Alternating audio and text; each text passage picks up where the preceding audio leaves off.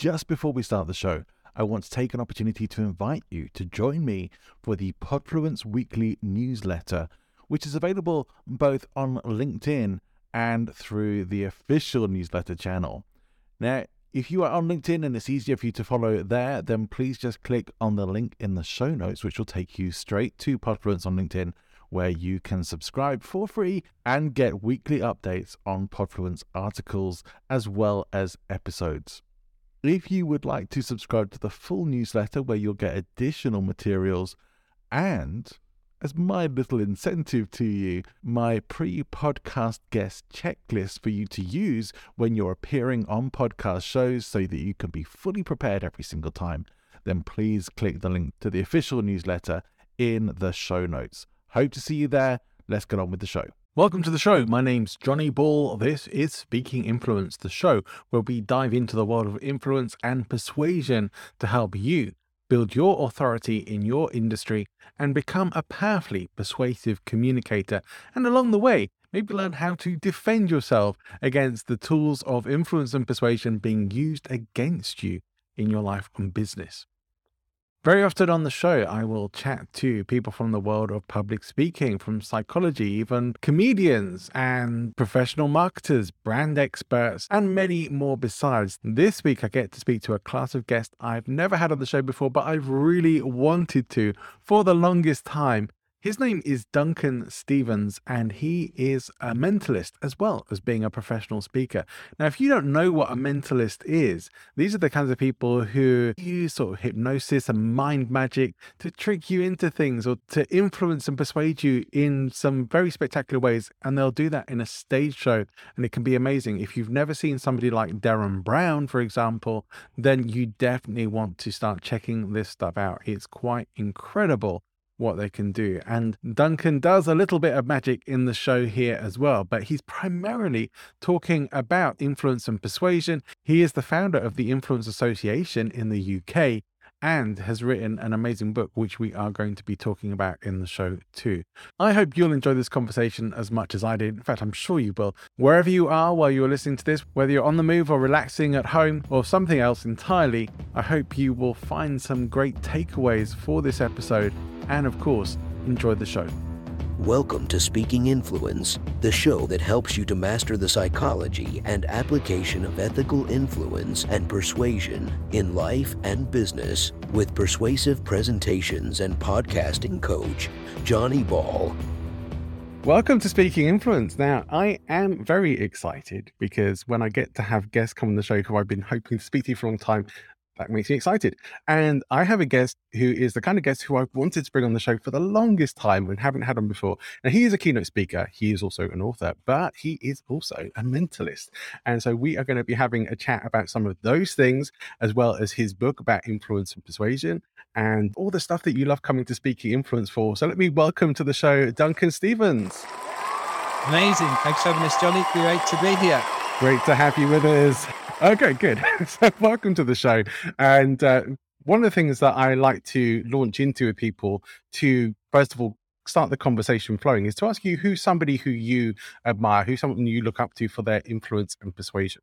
I think you wouldn't be worth your salt in influence and persuasion if you didn't mention Cialdini, of course. Wouldn't mention his name, of course, the godfather of influence and persuasion, but he does that in a very formal way and what the kind of tools that you'd use in business. However, if I was to look up for somebody who kind of tweaks influence and persuasion, entertainment, spin on things and uses it for entertainment, I would, of course, say Derren Brown, the kind of two leaders in their specific field. So yeah, Derren Brown looks at it in a more entertainment, digestible way, I sometimes feel. You know, Cialdini's books are sometimes this thick. And whilst they're full of great information, you know, sometimes you like to experience influence persuasion in a bit more light-hearted manner. So, I would agree with you that those are both names of people who I would love to get on my show. I'm not sure I'm quite big enough for them yet, but hopefully at some point. Start with me. Oh, we've had drinking on. Yeah, go on then. Yeah, hopefully I'm working my way up to that, and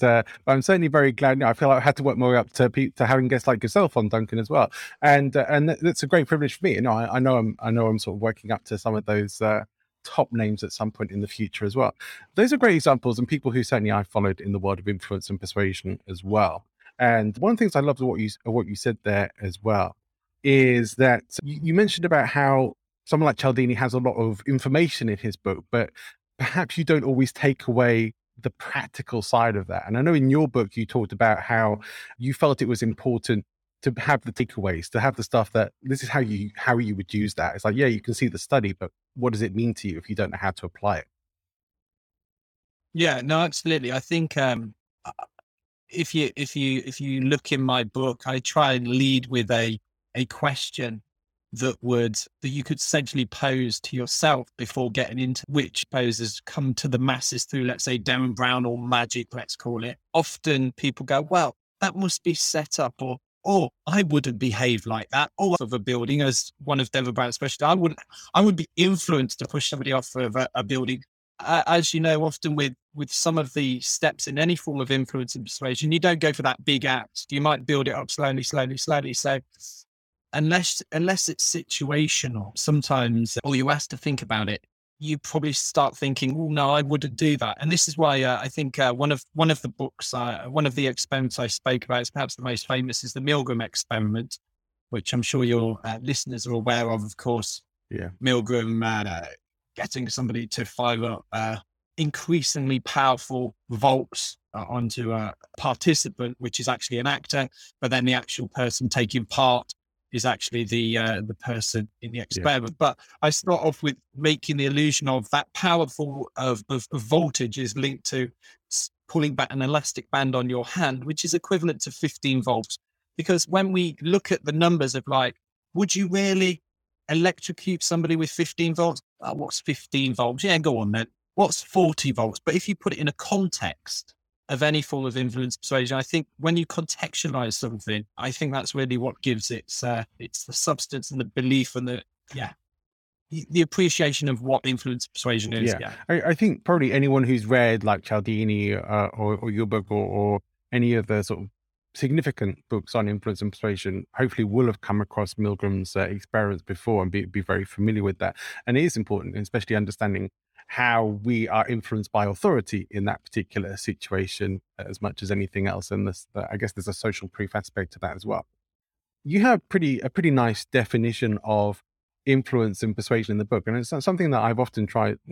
Had various ways of describing, trying to make it nice and simple for people, sometimes diving into that a bit. But for the benefit of our listeners on the show, how do you describe influence and persuasion? What did they put in the book? What did you write to your own book to you here? You're testing me.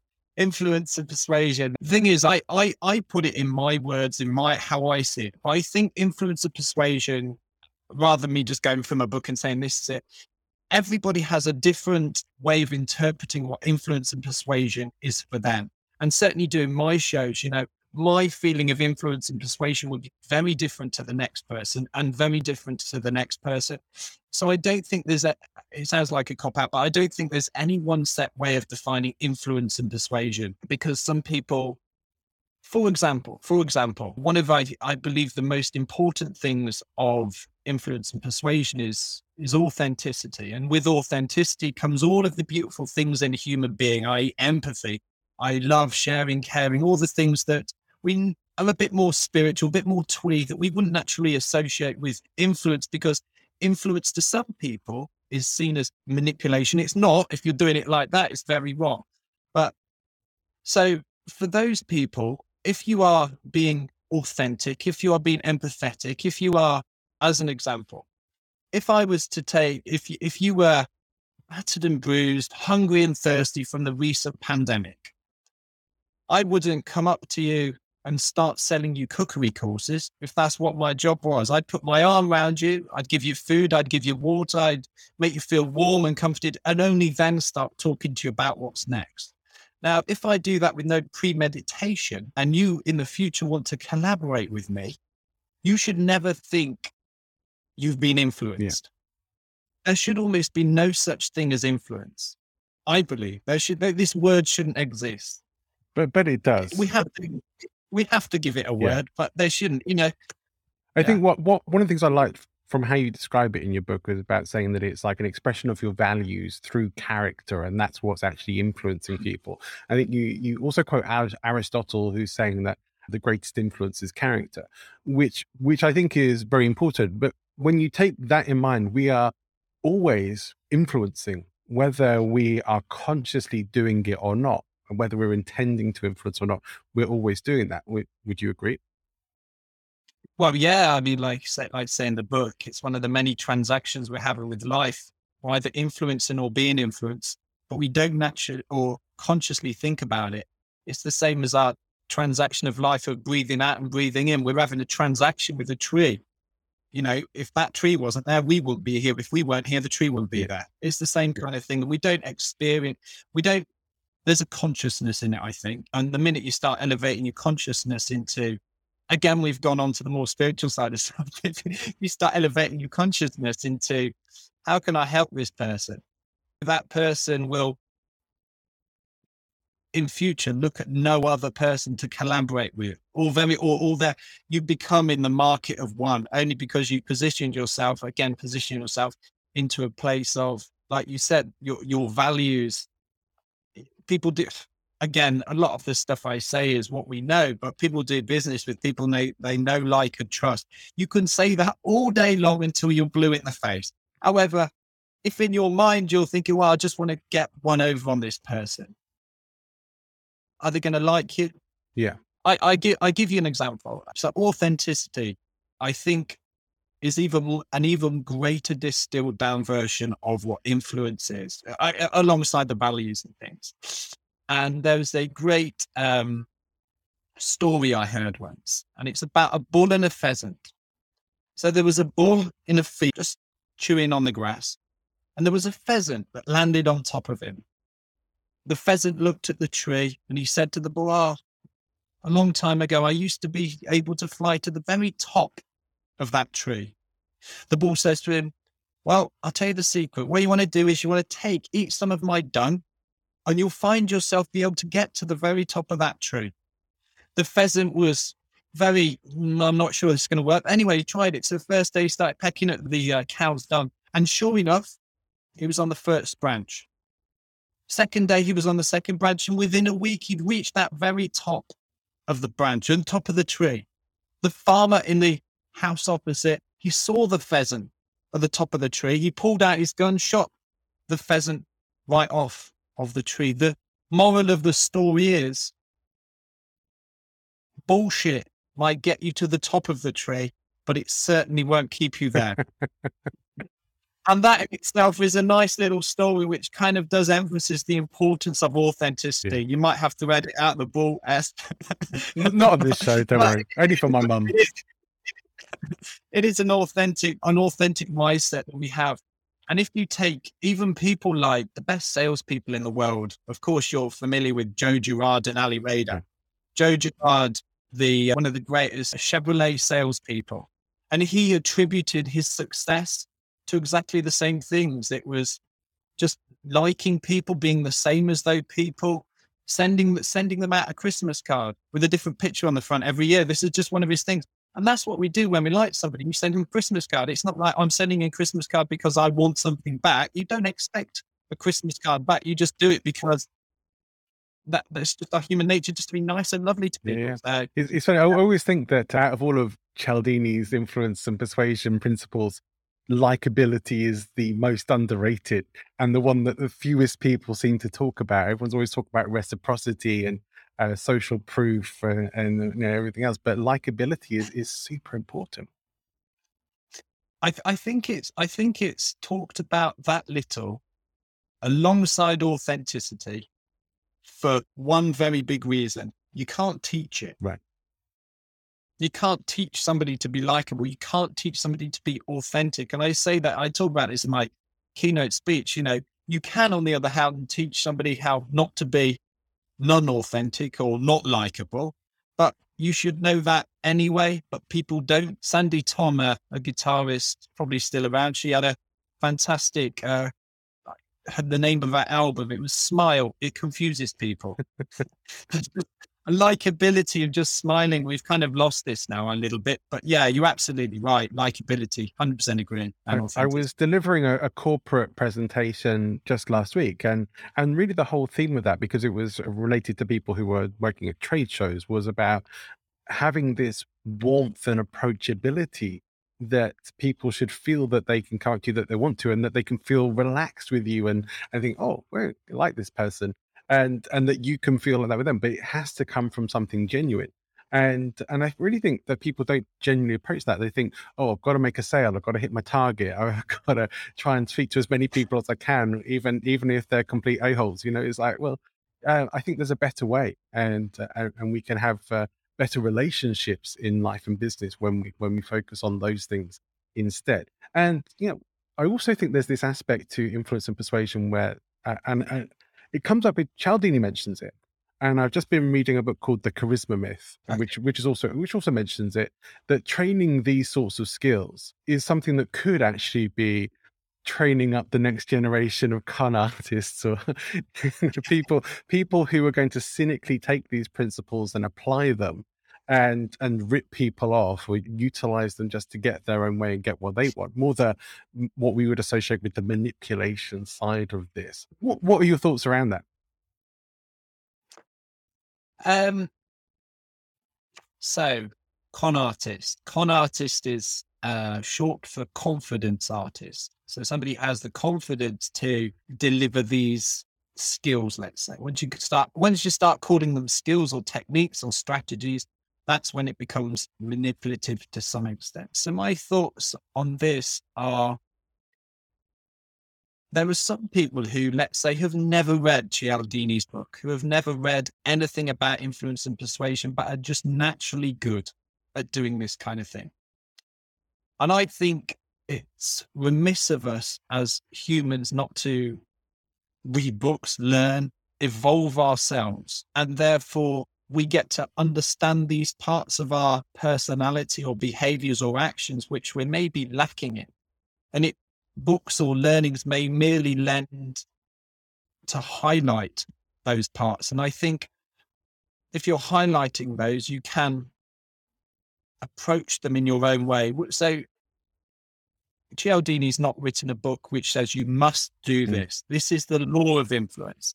These are they are fantastic principles, etc., but they merely serve as a guide or a reference point. And if you were to take them straight out and then apply them as strategies, as techniques, again, it will be like that pheasant. You'll quickly soon get found out as unauthentic and just applying strategies. I do, however, think that in the world of automation and AI, this is just my belief, it's never something I've spoken about, that you can, in theory, take these principles and apply them into AI, into automated systems. And that could be dangerous because, that could be dangerous. However, when you're dealing with people, you can kind of, what's that? That smells like, you can kind of feel it when it's automated.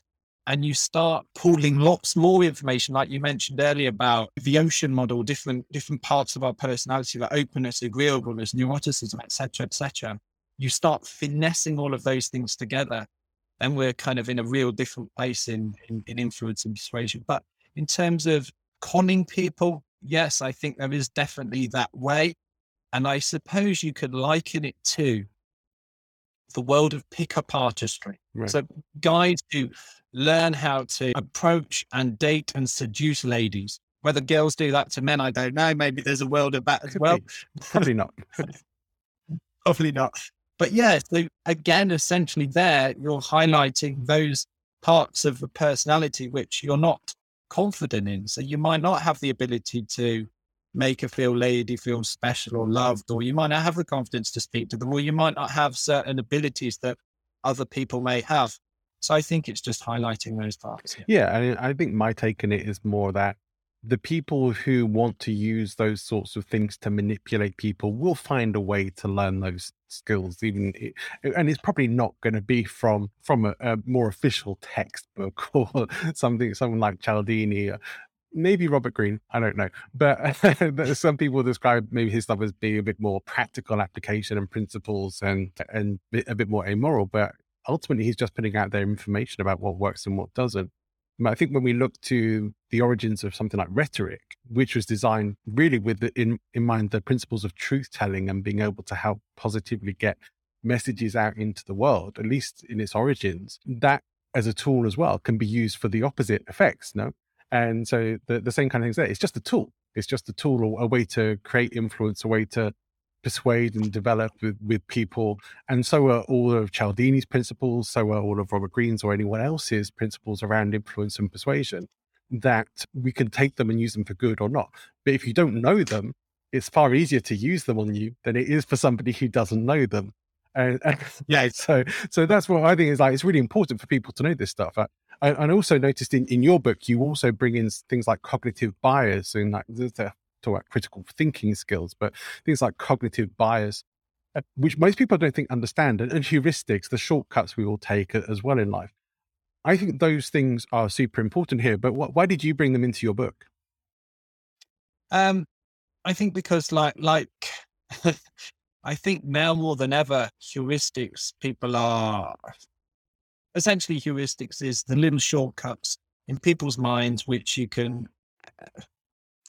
take advantage of. But for me, why it was important, because it sits alongside influence and persuasion, because like you kind of alluded to there, it kind of allows people to take an objective look at to how they are potentially being influenced, or looking at their position with influence and persuasion. So I mentioned about, I think dogs, maybe I mentioned, but yeah, if you take a dog starts barking, and then another dog starts barking, and another dog starts barking at that dog, and all of a sudden the last dog, all the dogs are barking, but the first dog doesn't realize why it's barking in the first place, only because the other dogs are barking. Yeah. I suppose it's another way of the sheep analogy. We're all just sheep. And I think now where we're so easily maybe influenced, maybe manipulated into making certain decisions, which you may perhaps regret. I'm not talking about Brexit or anything like that. Could be though, right?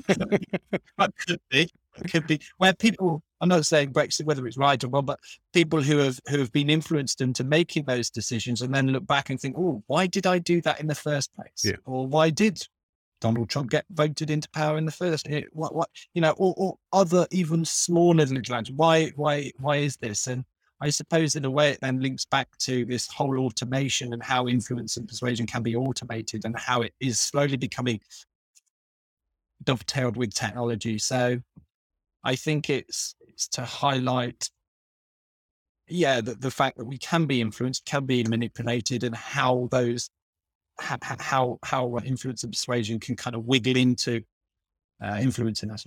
Yeah, I mean, some of my guests in the past, people who have perhaps been professors of rhetoric on the show, and people who really study at the highest academic levels, which sometimes, you have to be careful not to get stuck in the weeds in those kinds of conversations. But what does become clear is they have a belief that influence and persuasion and critical thinking skills have the power to transform humanity, to make the world a better place, if they're applied in the right ways.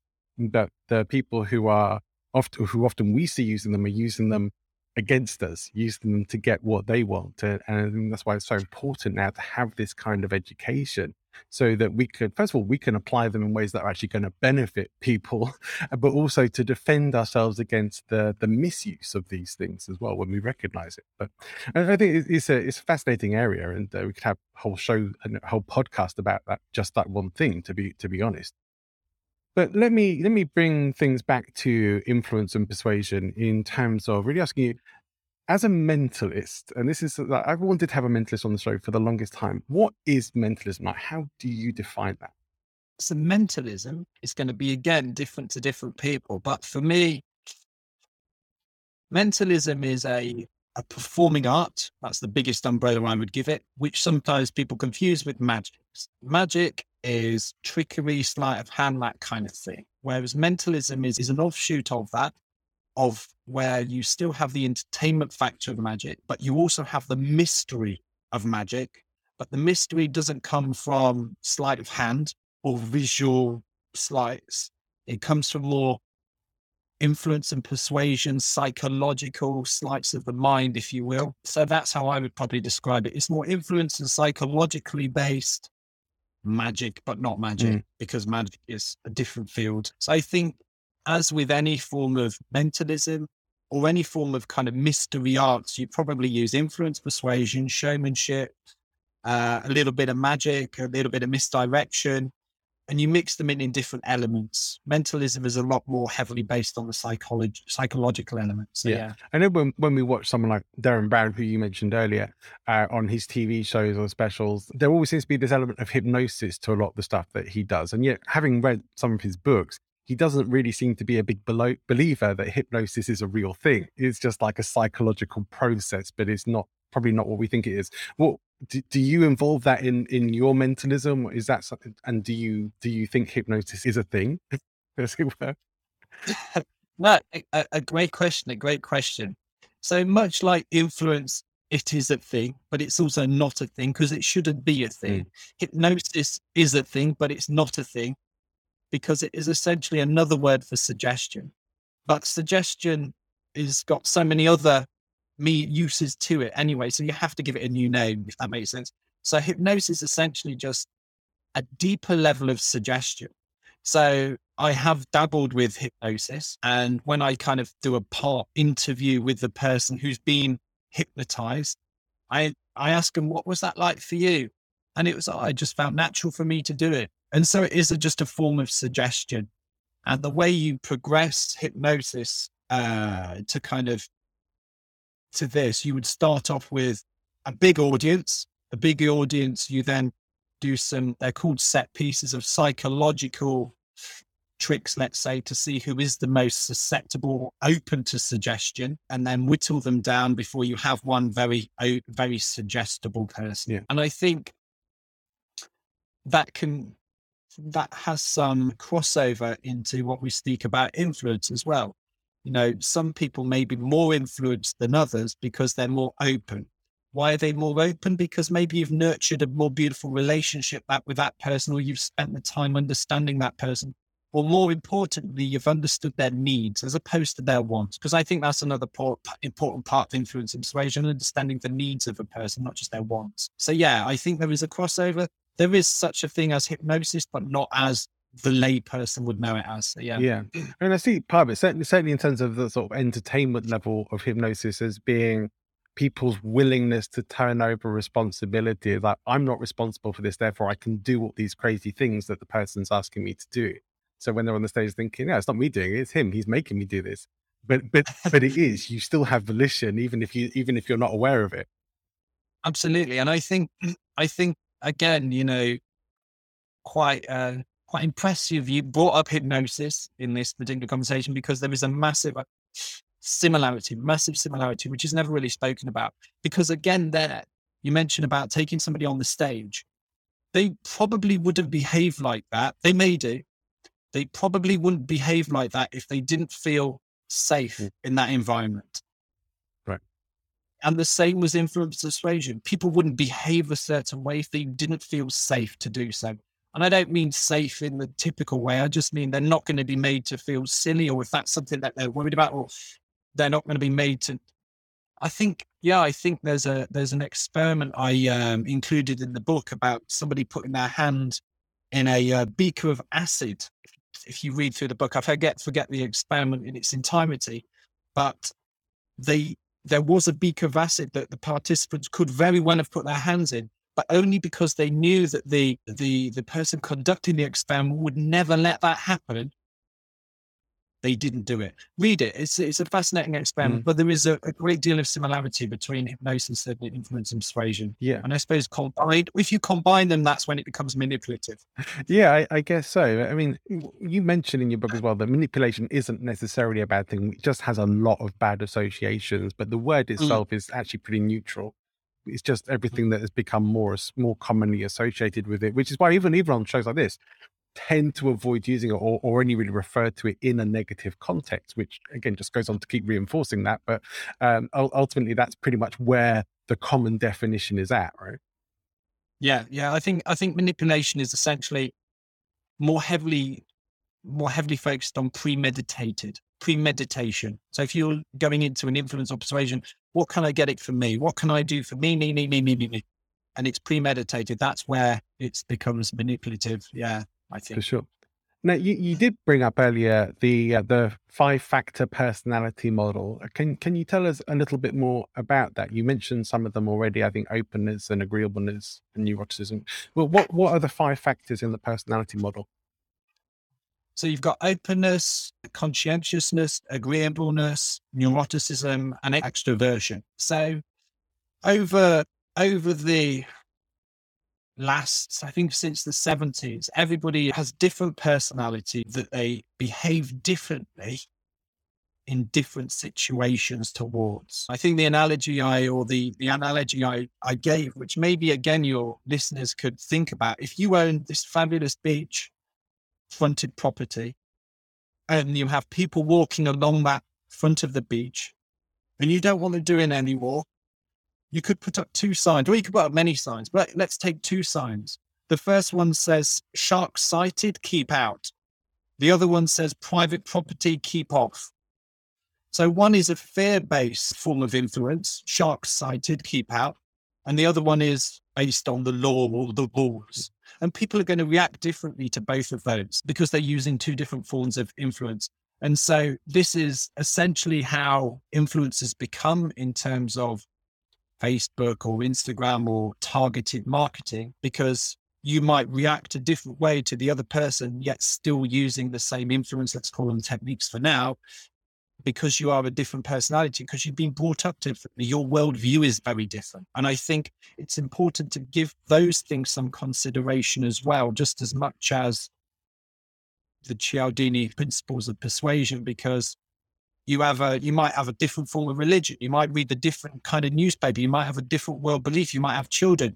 And if you've got children, you might behave somebody differently to somebody who's not got children, et cetera, et cetera. So I think these 5 forms of five personalities are essentially a distilled down version of the many millions of thousands of different individual personality traits that we have, and how that you can tailor your influence to these, just more randomly. Would you say that all the 5 types are equally persuadable, or are there some types that are perhaps more susceptible to things like suggestion and say manipulation and other forms of influence and persuasion? I think that if you are, let's do this. You're in a top floor of a building, and you open up the door, and it looks out onto a tightrope leading over to the next building. If I gave you £10,000 or $10,000, Johnny, would you do it? Would you walk along that tightrope? I would not. You would not. How about if I was to give you $50,000? There is no amount of money. No amount of money. What about if that room was on fire? The one that I was in. The one that you... If that was my only escape route, I might just. Exactly. So you there are not motivated by money. You're motivated by the fear and of course death, or of course survival. Now, for some people, we may never. I've distilled that down, but some people may go, "Yeah, I'll take you 10,000. I'm off." But equally so, if we were to link this back into a work environment, which I think is really important for your listeners as much as anything else, just talking about influence. If you're a manager and you want to motivate your staff through an incentive, you may think, oh, let's give £100 to Tom. Tommy could do with £100. That's going to incentivize him. And you might think you could have a blanket approach to give everybody £100 when they do something great. However, Julie may have 3 children that she doesn't get to see as much as she wants, and she'd love to go and pick them up after school. Her motivation would be leaving just 20 minutes, half an hour early. Bob may like his bottle of champagne, but Cheryl, she doesn't drink, so you wouldn't incentivize her with the bottle of champagne. We conducted a study based on these kind of ideas with the Influence Association, and we asked people, we got a survey of about 5,000 or 6,000 different people to find out what motivates them, or what influences them the most. And out of all of those things, bottle of champagne, some money, etc., the one thing that came out most was a handwritten note from the director, from the boss. handwritten note from the boss. I don't know. I'd probably take the 10,000.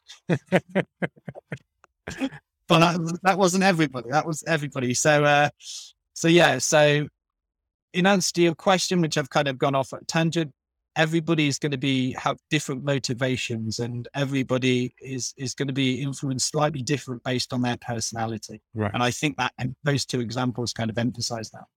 You mentioned in your book, and I think you're showing here as well, that you are pretty good at getting to what somebody's personality model is very quickly. Is that a beneficial skill that most people could have, or is it in the realms of takes hours and hours of practice? It's really sort of more the realm of mentalists and trust professionals. What would you say?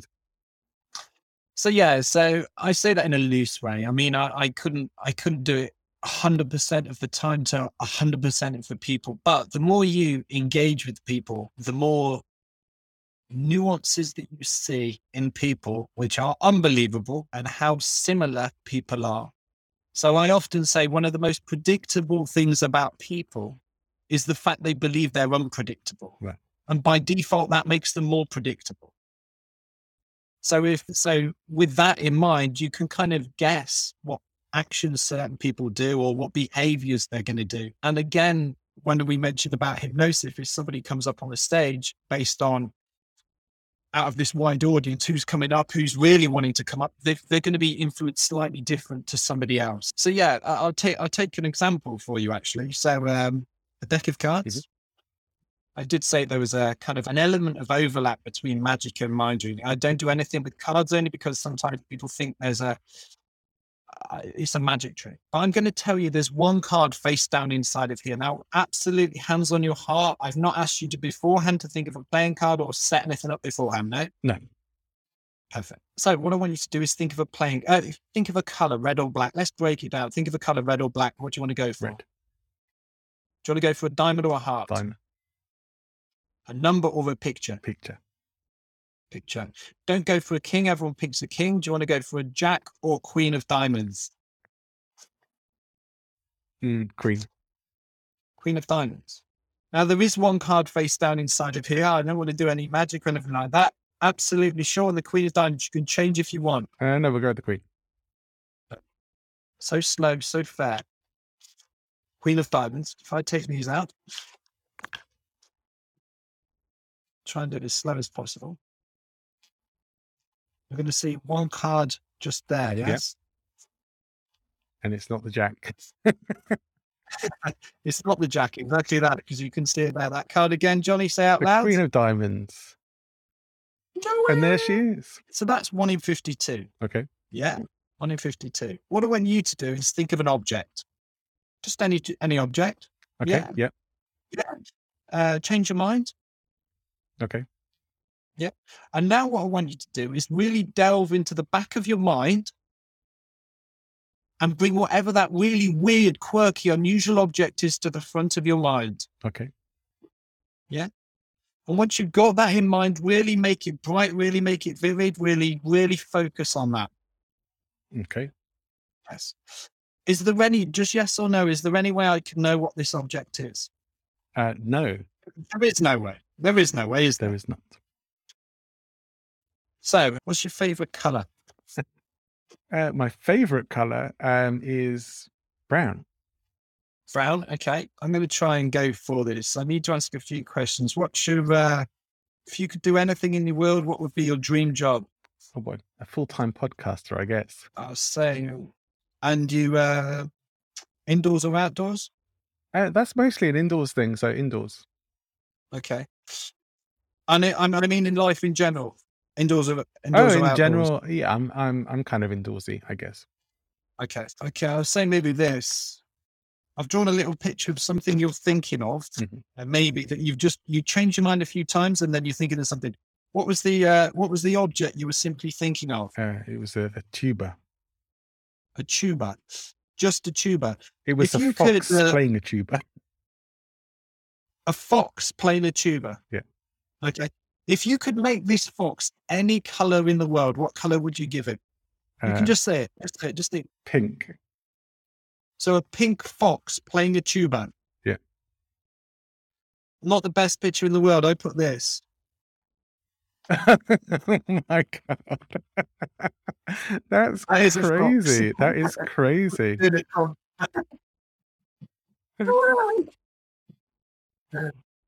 Well, No, that just is a what you little wrote. clue. Wow, that's amazing. That is it. That is it. So yeah, so I sometimes use my this involves a lot of different kind of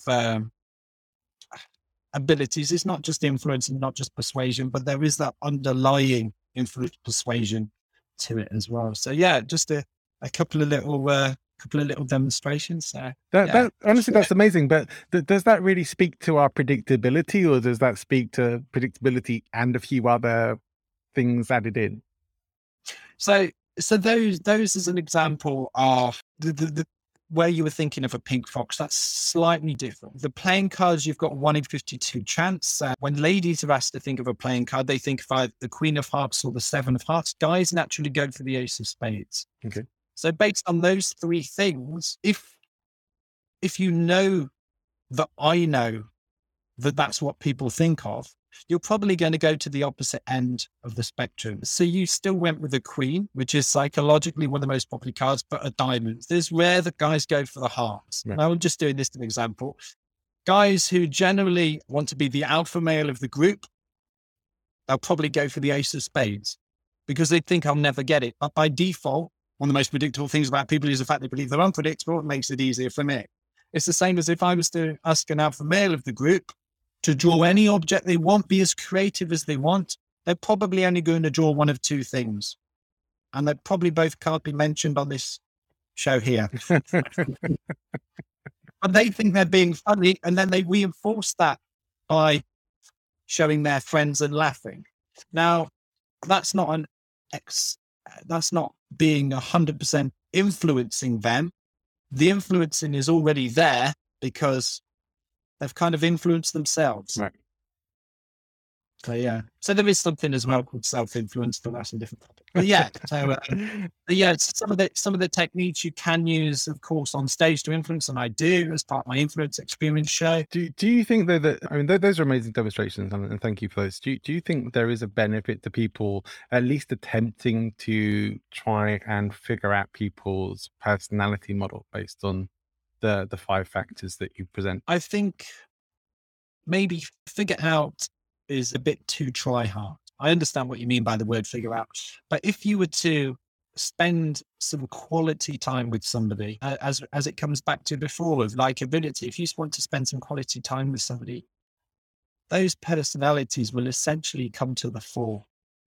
You know, those individual traits will come to the fore, but that 5 personality model with using the data from set-top boxes or the data from our viewing on Facebook or our data from our search history, that's fact. But there's other elements still in there that, you may have actually hovered over that picture a bit too long because the kettle was boiling, or you may have ended up watching that TV show because there was nothing else on. So it's not 100%. Whereas if you get to know somebody, you kind of don't have to ask them. You kind of get to know, but I do think in terms of influence of persuasion, absolutely, because again, it comes down to learning what somebody's needs are. Because when you talk, so listening, of course, active listening, reactive listening, whatever you want to call it, is, I think, a fundamental part of influence and persuasion. And generally, if you ask somebody what they need, they tell you what they want. They don't tell you what they need. Understanding what they need is part of their personality. And when you understand their needs, that's when you can really help them. And that's when, I suppose, you can influence them. So yeah, it's those needs which are the underlying core of their personality, which is in some way associated with their 5-point personality. I would say. So yeah. So now I'm going to be a little bit mean, perhaps, and ask you for a very short answer to what possibly isn't a short question. But something like neurolinguistic programming, undoubtedly you've come across that. You maybe even utilize elements of it. But what are your thoughts around something like NLP? Is it valuable for people to learn, or is it a lot of hokum? Or what do you think? NLP is so diverse. I think it is absolutely credible. I think you can certainly take individual parts of NLP And the strongest example element of NLP, which I believe in, is belief. The power of belief. And just a 2-second soundbite is, of course, with the 4-Minute Mile, as we all know, was run by Roger Bannister. And I think in that year when he broke was it the 4-Minute Mile, I believe? He broke the 4-minute mile. But anyway, he'd never been beaten. Yeah. That same year, 3 other people beat it. Now it's become the industry standard simply because of belief. Now that's NLP. So based on that, I think NLP is definitely worth it. I'm not saying everybody could start running the mile with those kind of speed just based on belief, but I think you get what I mean. Yeah, no, I do. I probably have similar opinions. Really, some of it is very useful. Some of it is complete pseudoscience and guff, and yeah, it's hard, and it's sometimes hard to discern what's what. So I think we all have to be perhaps a little more skeptical when we're listening to people than we are, and that ties in with some of the stuff you talk about in your book about cognitive biases and heuristics. A little bit of skepticism is very healthy. Sometimes test stuff out, see what works, see what you like, see what's real, and don't just blindly believe what people tell you. This is all super important stuff. Now, we talked a lot about some of the content of your book. For people who want to find out more about it, what's the best way for them to check it out? Yeah, Amazon. Go on Amazon. Effective Influence. 65 ways to become more influential. You can check out my book there. Lots of different experiments, some that we conducted, some that I've gathered from around the world. But yeah, if you wanted to connect with me, I'm on LinkedIn, Duncan Stevens, or you could find me on my website, duncanstevens.com. Great. And also, if anyone wants you to come and talk about these topics as well, LinkedIn would probably be the best place for them to get hold of you too, right? Yeah, or duncanstevens.com. Perfect. Yeah, I'm there. You watch some show reels. You can maybe watch some more clips of Influence and Persuasion. So, yeah. Great. Yeah, I think people would probably find the book, if they're interested in this show, they're certainly going to find a lot of interest in your book. And particularly that you don't just cite experiments, you really talk about some of the application and what we can take away from that, which is something I haven't seen in many books. And I've often said when I see people, I'm not going to name names, but some of these people who've written influence and persuasion books that are essentially just rehashes of Cialdini or other people, that they don't really add anything to the conversation, or they don't at least give clarity or application, and you do. And so that was very helpful. And that's something that's really worth people checking out. In addition to your book, are there any other books that you think people maybe who tune into this show or maybe just in general should definitely read, like books that maybe have had an impact on you? I think you could probably take 2 books, which are a little bit off kilter. I'm not going to say Cialdini because I think he gets plugged far too much. He doesn't need the help, perhaps. Yeah. I'd probably say, I forget his name, but I'd say Ego is the Enemy is a really good read. This is Ryan Holiday, yeah? Absolutely. Very good. Have you read it? Yes. Great book. It's a good book, yes. And I think that's important because ego is the enemy. Just by reading the book, I'd love to say I've distanced myself from my ego. I haven't. We've all got an ego, but it's how you can diminish that ego and how you can essentially become that authentic, empathetic, likable person, which isn't focused on getting the next £1 million or getting this or getting that. Me. I think if you can distance yourself from the ego, then influence and persuasion becomes a much more natural behavior, characteristic, and it no longer becomes, I'm going to influence this person. I'm just going to be myself. And I think those people are the most likable, as you said, are the most successful with influence and persuasion. Yeah, well, if character is influence, then the virtues of stoicism that Ryan Holiday talks about are a very powerful form of that, for sure. Yeah, so absolutely. So that, and I'd probably also pick up a book from Sadhguru. Sadhguru is a spiritual guru, but not your typical guru. Yeah, again, similar kind of mindset, and doesn't necessarily talk about influence and persuasion, but I think as you correctly cited, books which aren't anything to do with influence, persuasion, charisma, and other books, I think that sometimes is the important element for any form of creative pursuit, any form of business. Don't just focus on that one area that you're focused on, broaden your reading range, broaden your watching range, and you become much more well-rounded. Because, if you've read Charisma and I've read Charisma, we're going to connect more rather than if you've read Cialdini and I've not read Cialdini. For sure. You get the point. Yeah. You get the point. We're going to connect more, and therefore we're going to influence. We're going to have a better relationship where you're going to get something which is going to help your life. I'm going to get something which is going to help my life. And together we'll grow our businesses or grow our lives better and more beautifully, I would say. Yeah. Before we start wrapping things up, you mentioned, I think, an influence association earlier. Is that right? Yeah, that's right. Can you tell us a little bit about that? Yeah. So I set it up a number of years ago now. We started off by helping people with small businesses grow their businesses based on influence and persuasion, ideas and concepts. Some, I suppose, more basic ideas. Let's say, for example, colors, even just the color of having orange on your website.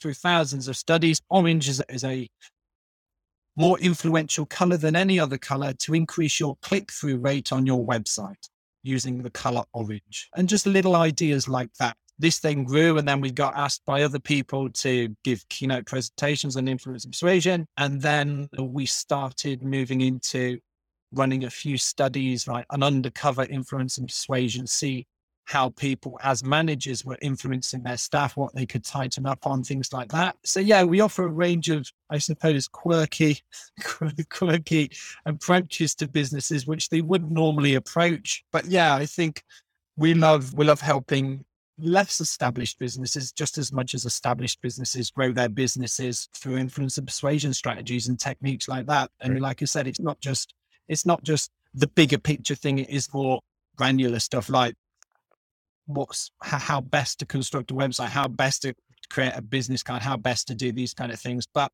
there's also the bigger things which feed into the book, like our undercover experiments and stuff. Yeah, perfect. So if people want to find out a bit more about the Influence Association, is that on your website or is there somewhere else they should go for Yeah, that? just go to influenceassociation.com and Perfect. say hello. Yeah. Awesome At least stuff. I think Now, this may be a hard question to answer for you because you might be struggling to choose between them, but what is your influence and persuasion superpower? my influence and persuasion superpower is authenticity. I think if you were to meet me on the street, in a pub, in a restaurant, wherever, I'd be the same. I'm the same person all the time. And I think having an authentic approach in your life is important because we're so often presenting the best versions of ourselves, whether it's on Instagram, whether it's here, there, and everywhere. And I think having an authentic approach to life not only is a positive to people, but also shares your vulnerabilities as well.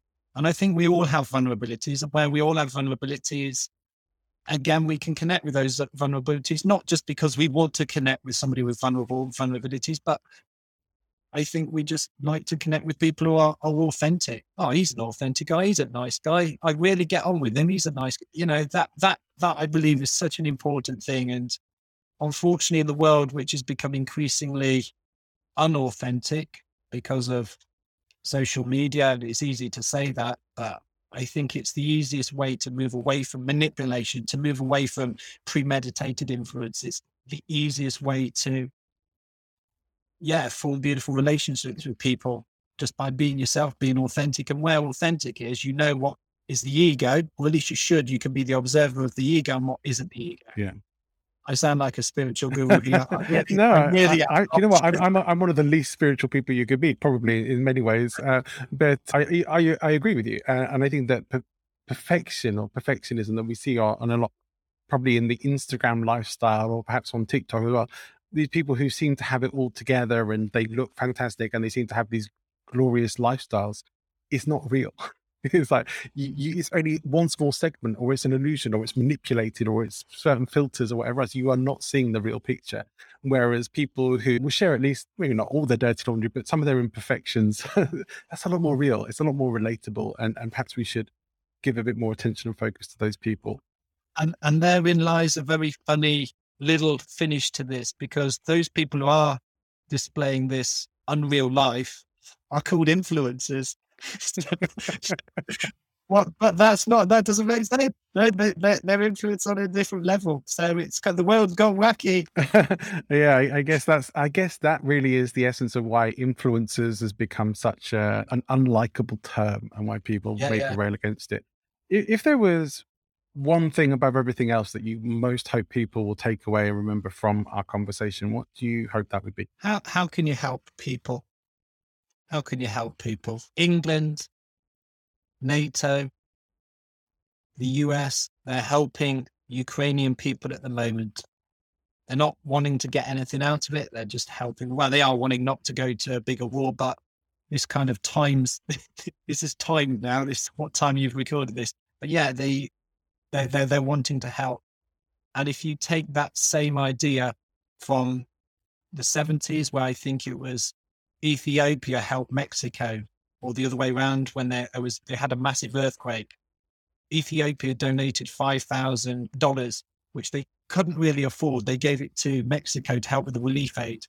That was all. And then a few years later, when they had famine and starvation, Mexico reciprocated that and gave back to them. So I believe helping others around you is the most important thing. And again, it's not directly help equals influence, but it absolutely does, but in an unmanipulative way. So how can you help other people? I like that. That's a great note to finish on.